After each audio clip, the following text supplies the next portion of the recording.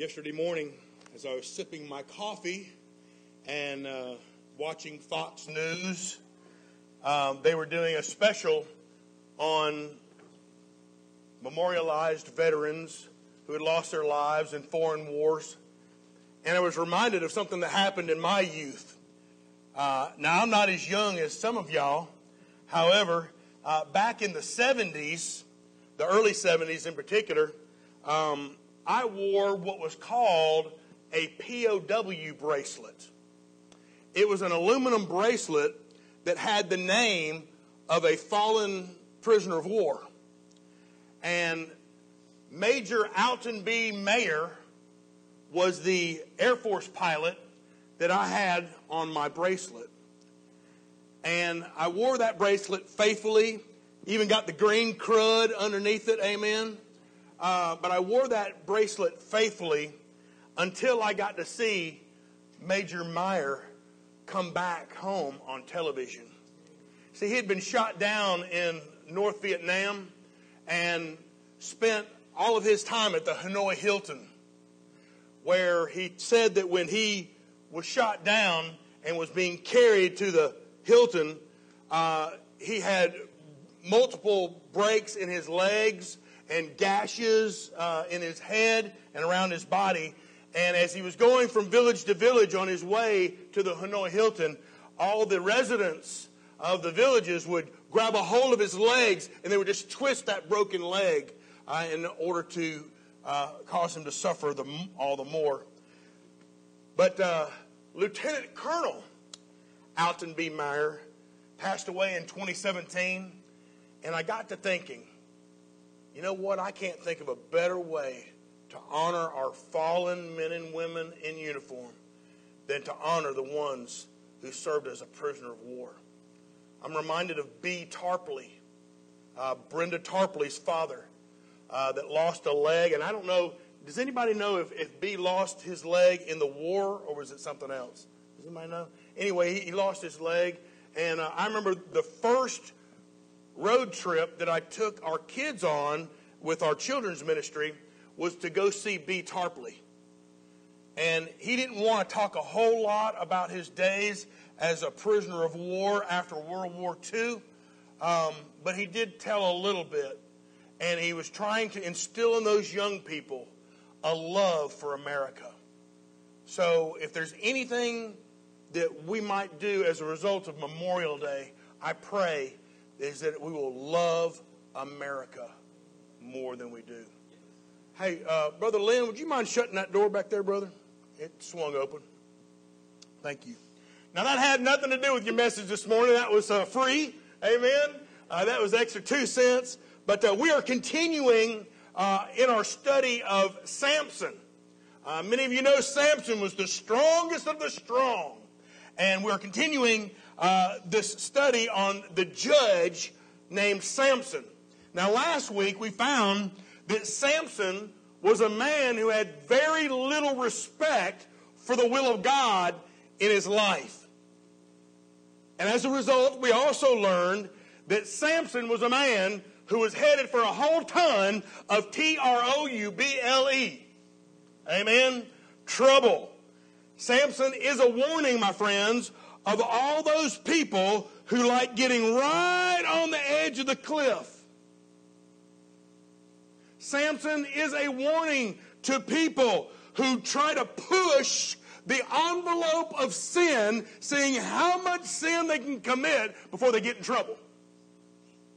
Samson is a warning to people who try to see just how much they can get away with before God's discipline falls on them.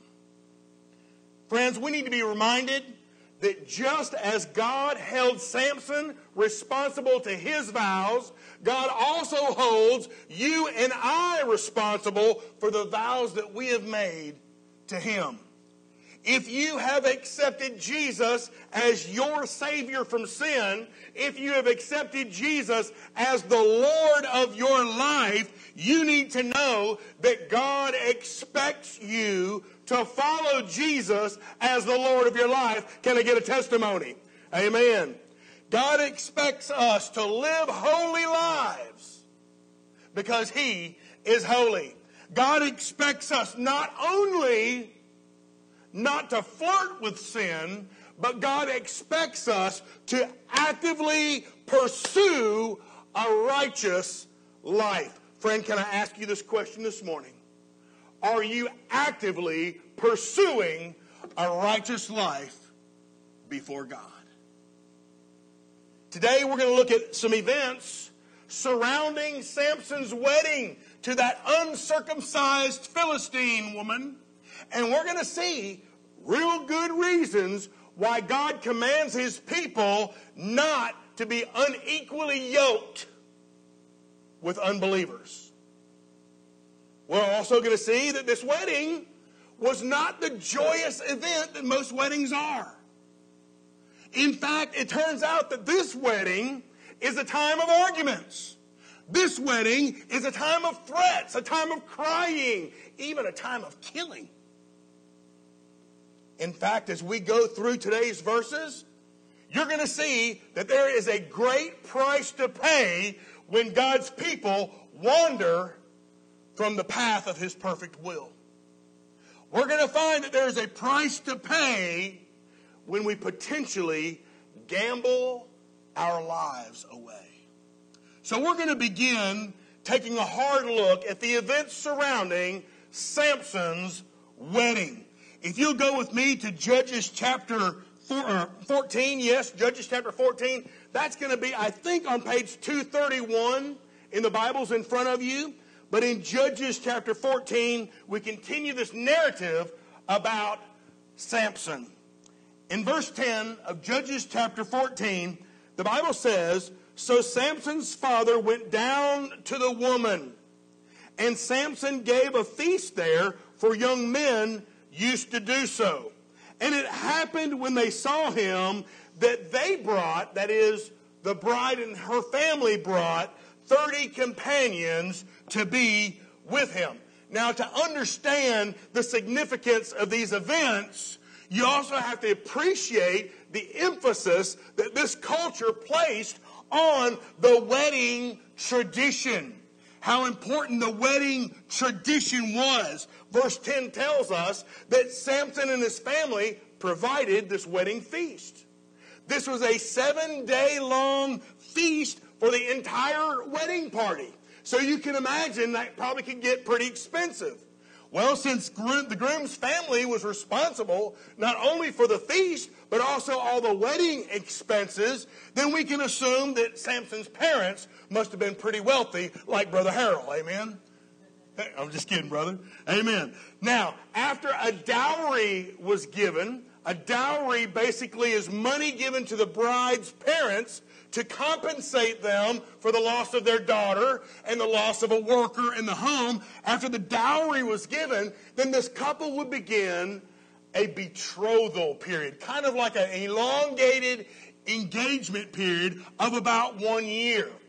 Now, during that 1 year period, the groom would be preparing the home for them to live in, as well as organizing everything that was involved in the wedding feast. Meanwhile, the bride was preparing her wedding wardrobe. Amen. Preparing her gown and getting ready for the arrival of the groom.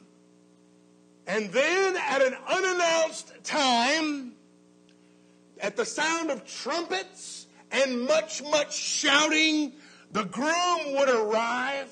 He would take the bride to their home, and the marriage would be consummated, and they would begin enjoying this 7-day-long feast in their new home with the whole wedding party. Does that sound like fun to y'all? Can you imagine getting married, and then the whole wedding party comes to your house for 7 straight days to enjoy the feast? However, Samson's wedding was a little bit different. Since he was from out of town, the Bible tells us that the groom's family provided him with 30 companions to accompany the groom in the course of the wedding. Other than that, it was a pretty traditional wedding, but there are also some underlying facts that I want to point out to you this morning. I want to point out to you that this was also what we call a wedding type. a wedding type. Now, we can never consider Samson to be a type of Jesus Christ. That's out the window. However, we cannot look at this traditional wedding without considering our bridegroom, Jesus Christ. We cannot consider this kind of traditional marriage, this conditional wedding, without considering Jesus' bride, the church of redeemed believers. You see, Jesus made the first trip, amen. He made the first trip and he arranged the wedding. He arranged the marriage. Jesus canceled the debts of his bride. Jesus purchased her for himself. In fact, Jesus gave himself for his bride. Then Jesus returned to his house, amen, to prepare a place for his bride. And at an unannounced time, he will return at the shouts and trumpet blasts, and he will claim his bride, and he will take her to be in his home in heaven. Friend, what a beautiful picture that is of what's waiting for those who believe in the groom Jesus Christ and his sacrifice for the bride.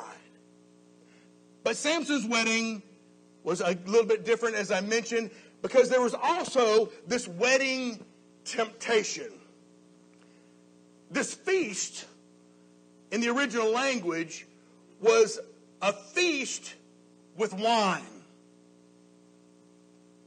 This was a feast involving wine. In other words, because as a Nazirite, a man separated unto the Lord, he was to have nothing to do with the vine, right?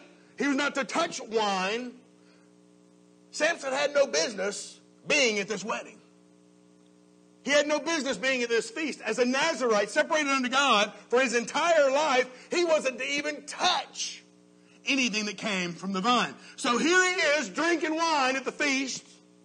Here he is with the enemy, the Philistines, drinking wine. And here he is about to go into this God-forbidden marriage with a woman from the Philistines. It just seems like to me that Samson enjoys gambling with his testimony. I'm going to say this just once because I'm not a legalist, okay? I'm not a legalist. However, when anybody sees you drinking, they will look on your testimony negatively. If people see you drinking, they're going to reflect on your testimony negatively. Furthermore, if you are hanging constantly with the enemy, with ungodly people, they're going to look upon your testimony negatively. If you get married to an ungodly man or woman, they're going to look upon you negatively. We need to understand that we need not gamble with our testimony. Because once you cross the line, once you begin to get friendly with sin, it ain't long before you, my friend, will begin to indulge your own desires like you never believed you would. It just happens. It's the way we are wired. Sin is like a virus in your life. And being that sin is like a virus in your life, it always grows if it's allowed to stay. It always gets worse if you allow it to stay. So you have to deal with it. Think about this. The sin of unforgiveness. Man, you let unforgiveness go and it will consume your life. If you let one bad habit to be allowed to exist in your life, you know what's going to happen? That bad habit's going to get worse. And it's going to be hard for you to get rid of. Think about ignoring God's word, just here or there. And what happens is, ultimately, you become unfaithful to the Lord at all. So, friend, don't allow things like unforgiveness and habits and ignoring God's word to exist in your life. Once that line is crossed, it just becomes easier and easier for you and I to go deeper into sin. That's just what happens. It's a heavy price to pay. A heavy price to pay to wander from God's will, but that's exactly what Samson was doing in this ungodly wedding.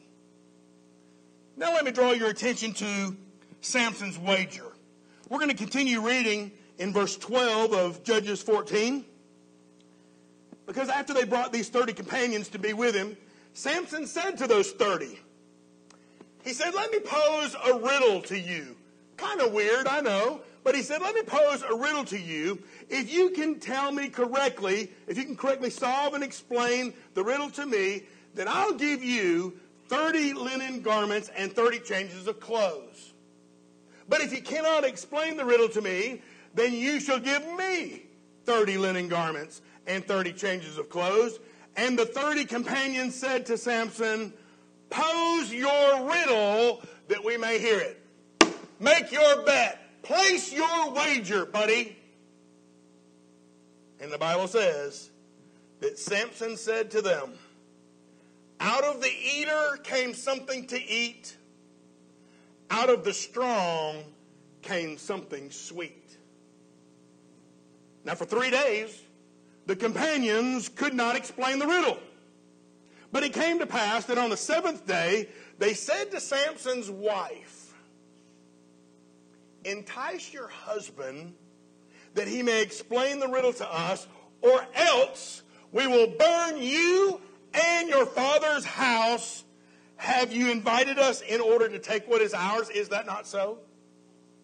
Then Samson's wife went on to him and said, you only hate me. You don't even love me. You have posed a riddle to the sons of my people, but you've not explained it to me. And he said to her, look, I've not explained it to my father and mother either. Why should I explain it to you? And now she wept on him. She wept on him for 7 days while the feast lasted. And it happened that on the 7th day that he told her because she pressed him so much, then she explained the riddle to the sons of the people. And so the men of the city said to Samson on the 7th day, just before the sun went down, what is sweeter than honey? What is stronger than a lion? You remember last week, as Samson was going to get his new wife, he found the carcass of a dead lion that he'd killed. And bees had made a hive in that dead carcass. And Samson had reached in there and got him a handful of that honey. Amen. And he ate it on the way home. And then when he got to where his mother and father lived, he gave some to them without even telling them where it came from. What is sweeter than honey? And what is stronger than a lion was the answer to that riddle. And then Samson said to them, if you had not plowed with my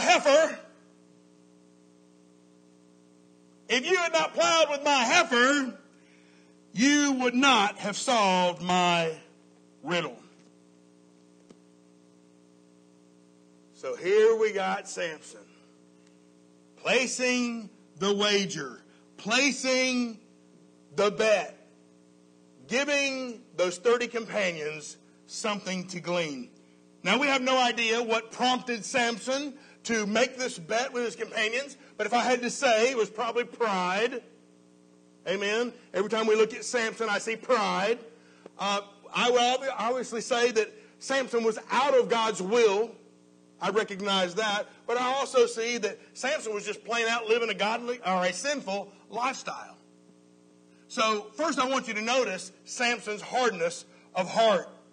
Regardless of what the reasons were for Samson's riddle, what seems especially hard-hearted to me is Samson's attitude toward his sin.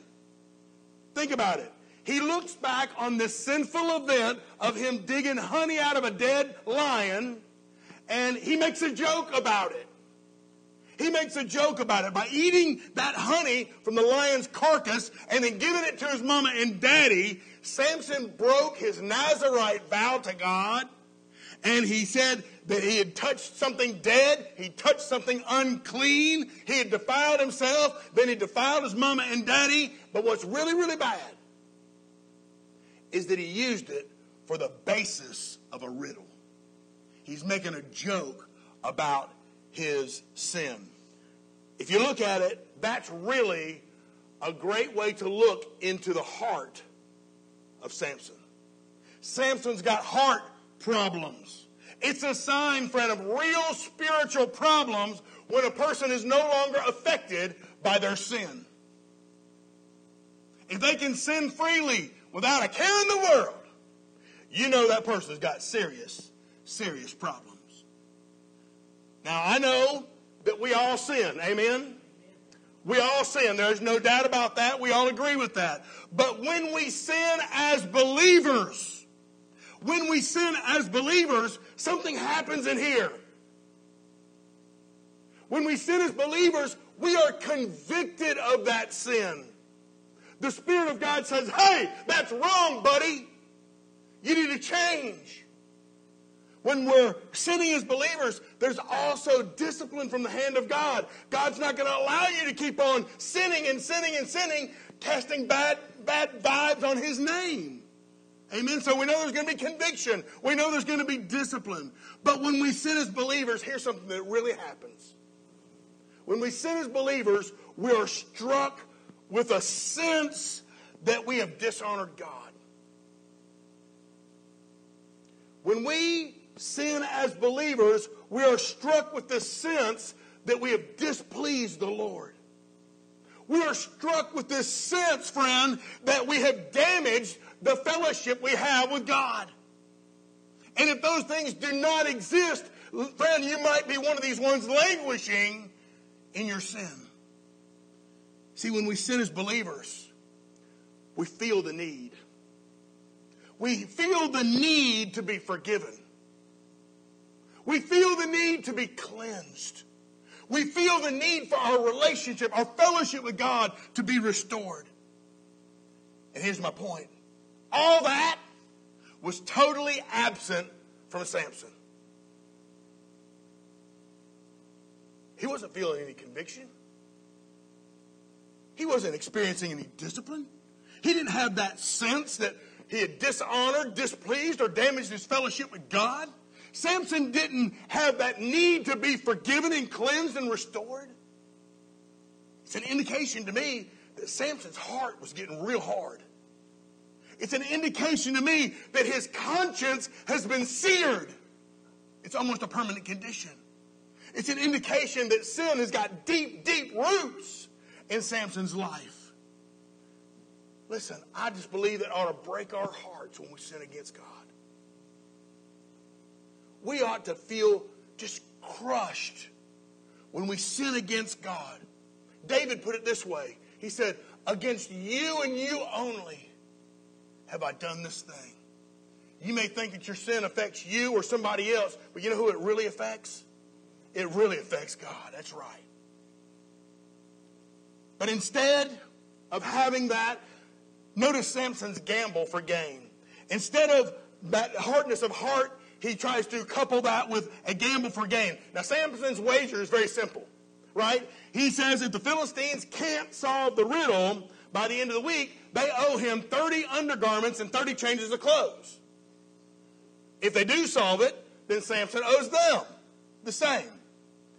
It doesn't seem like it to us, but y'all, this is a very expensive bet in that day.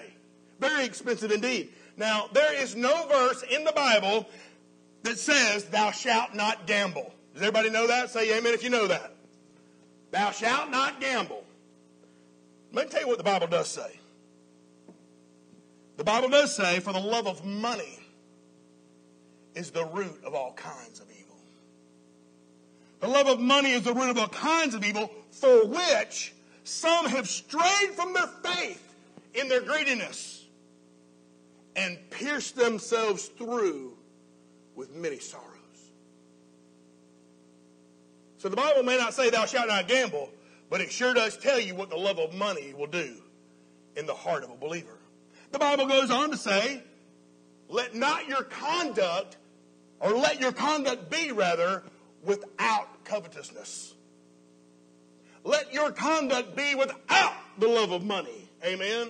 That's not your priority. That's not what keeps you alive. But Samson thought his bet was a sure thing. You see, all gambling, when it's boiled down to its least common denominator, all gambling is an ungodly desire to get something for nothing. Are you hearing me, church? All gambling basically is an ungodly desire for you to get something for nothing. If you play the lottery and you give him your dollar, you're praying that you're going to get something for nothing. Amen? God hadn't provided what I needed, so I gotta give him this dollar so I can get something for nothing. But again, Samson thought this bet was a sure thing. Samson just knew that there was no way he was going to lose this bet.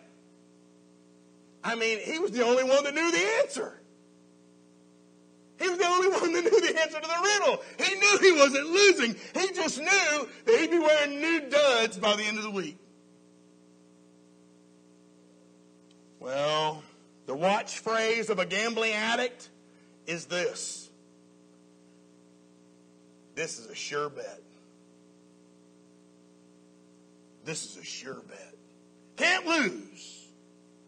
That's the watch phrase of a gambling addict. You see, Samson didn't think for a second that his companions would cheat.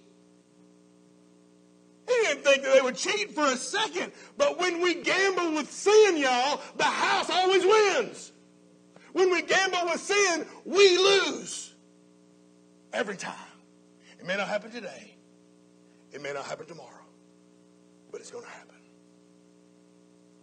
And when they were unable to solve this riddle for 3 days, they came to Samson's bride and they threatened to kill her and her parents by burning her and their home. If she don't get the answer for them, she's dead. And so are her parents. And so out of fear, Samson's bride uses every tool in her arsenal to get the answer out of Samson. She begins by using guilt, saying, "You don't love me. You hate me." And when that doesn't work, she uses sympathy. She cries on him all week long, crying because he won't give her the answer. And when all that doesn't work, you know what she does? She just nags him to death. Amen? Know anybody like that? I don't. She just nags him to death until she got the answer. But there's only so much that even the strongest man in the world can handle, right? And so what happens is he finally tells her the answer. And then immediately, she goes and tells the answer to her people, her countrymen. Well, Samson knows immediately how they got the answer, right? Because there's only one that he told. His nagging wife. But you got to love his response in verse 18 because he's so angry with her. You know what he does? He calls her a heifer. Amen? You ever met any heifers in your life? I've heard y'all use that word, so I know it's true. Amen? He calls her a heifer. Stubborn, unruly, betraying. She's just an old heifer. But you know, Samson could have avoided this trouble altogether. He could have avoided the problem altogether. He shouldn't have been involved with this Philistine woman to begin with. He shouldn't have been playing around with the enemy to begin with. But because he refused to keep his distance from them, Samson paid a high price. You know, Samson is a lot like a lot of people in our world. Some people are so smart about some things, but they're so dumb about sin. Amen? I mean, it's incredible. The dangers are so obvious. But these people seem so oblivious to the dangers of sin. And sadly, their willful ignorance will lead to their ultimate destruction. Finally, this wager at Samson's wedding leads to Samson's wrath. Let's finish with the last two verses. In verse 19, then the Spirit of the Lord came upon him mightily. That's interesting. The Spirit of the Lord came upon him mightily, and he went down to Ashkelon, and he killed 30 of their men, took their apparel, and gave the changes of clothes to those who explained the riddle. And so his anger was aroused, and he went back to his father's house, and his Samson's wife was given to his companion who had been his best man. Wow. So Samson's got a debt to pay, right? They answered the riddle. They cheated, but they answered the riddle. Samson's got a debt to pay. But instead of going out to the store and buying 30 changes of clothes, Samson kills 30 Philistines some 20 miles away, takes their clothes, and brings them back and pays his gambling debt. Now, that's further indication to me of what kind of man Samson was. How you react to people around you, how you react when you're angry is a window into your heart. You can tell a whole lot about a man. You can tell a whole lot about a woman by how they react to people when they really get mad. If you're acting like Jesus, then you're going to react like Jesus. If you're not acting like Jesus, then you're going to act like Samson. Amen. Samson is so angry. He's so mad. You know what he does? He runs home to daddy. He runs home to his father. What we have here is a runaway groom. Amen. He runs back home to his mom and daddy. And when the girl's father sees that Samson has abandoned their daughter, you know what he does? He just gives his daughter to the best man. Next one in line. But Samson could have cared less. Samson could have cared less for his father-in-law. Samson could have cared less for the best man. Samson could have cared less for the bride-to-be. The girl's father couldn't have cared less about the dowry that Samson had paid. The best man didn't care that the woman was promised to another man. See, all this is what happens, y'all. All this is what happens when you're wandering from the will of God. This is what happens when you wander from the will of God. Your friendships will be destroyed and your relationships will be ruined when you're not walking in the will of God. Someone once said, anger like fire finally dies out, but only after leaving a path of destruction. That's what anger does.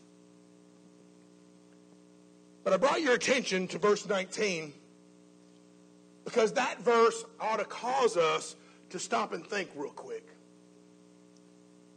I think we would all be in agreement that what Samson did was wrong. Is that the truth? Amen? We all agree that what Samson did was wrong. But verse 19 says that before he went and killed those 30 Philistines for their clothes, listen to what happened. The Spirit of the Lord came upon Samson mightily. Is this what happens when the Spirit of the Lord comes upon somebody? Do they go and kill 30 Philistines and take their clothes to pay a gambling debt? No, that's not what happens. It appears to me that Samson was ignoring the Spirit within him. The Spirit came mightily, but Samson ignored the Spirit. The Spirit will guide you, friend, to do the right thing. The Spirit will guide you to say the right thing. The Spirit will guide you to relate with others the right way, but it's up to you to yield to that Spirit and submit to that Spirit and surrender to the Spirit of God so that He will have free reign in your life. But it's also just a reminder that our sin cannot derail God's plan. God don't make you sin. God doesn't want you to sin. And God doesn't condone you to sin, but God will use your sin for His glory. Your sin cannot derail the plans of God. These verses today speak volumes to you and I. They speak volumes to the condition of our heart. My brothers and sisters, don't gamble your life away by flirting with sin. It'll win every time. The house always wins. Don't gamble your life away by seeking wealth that you haven't earned. There's no upside to that. Don't gamble your life away by harboring anger, animosity, unforgiveness, or ill will toward anybody, but especially a brother or sister in Christ. We must take care to remember that God demonstrates His own love toward us in that while we were yet sinners, Christ died for us. What does that mean? That means that we are called to love others while they are yet sinners. That's the high call of God on your life. Love them even while they're yet sinners. So friend, listen, if you're going to gamble, I want to encourage you to bet on Jesus. Bet on Jesus. Bet your eternity on Jesus. Because with Jesus, you will never lose. Let me pray for you.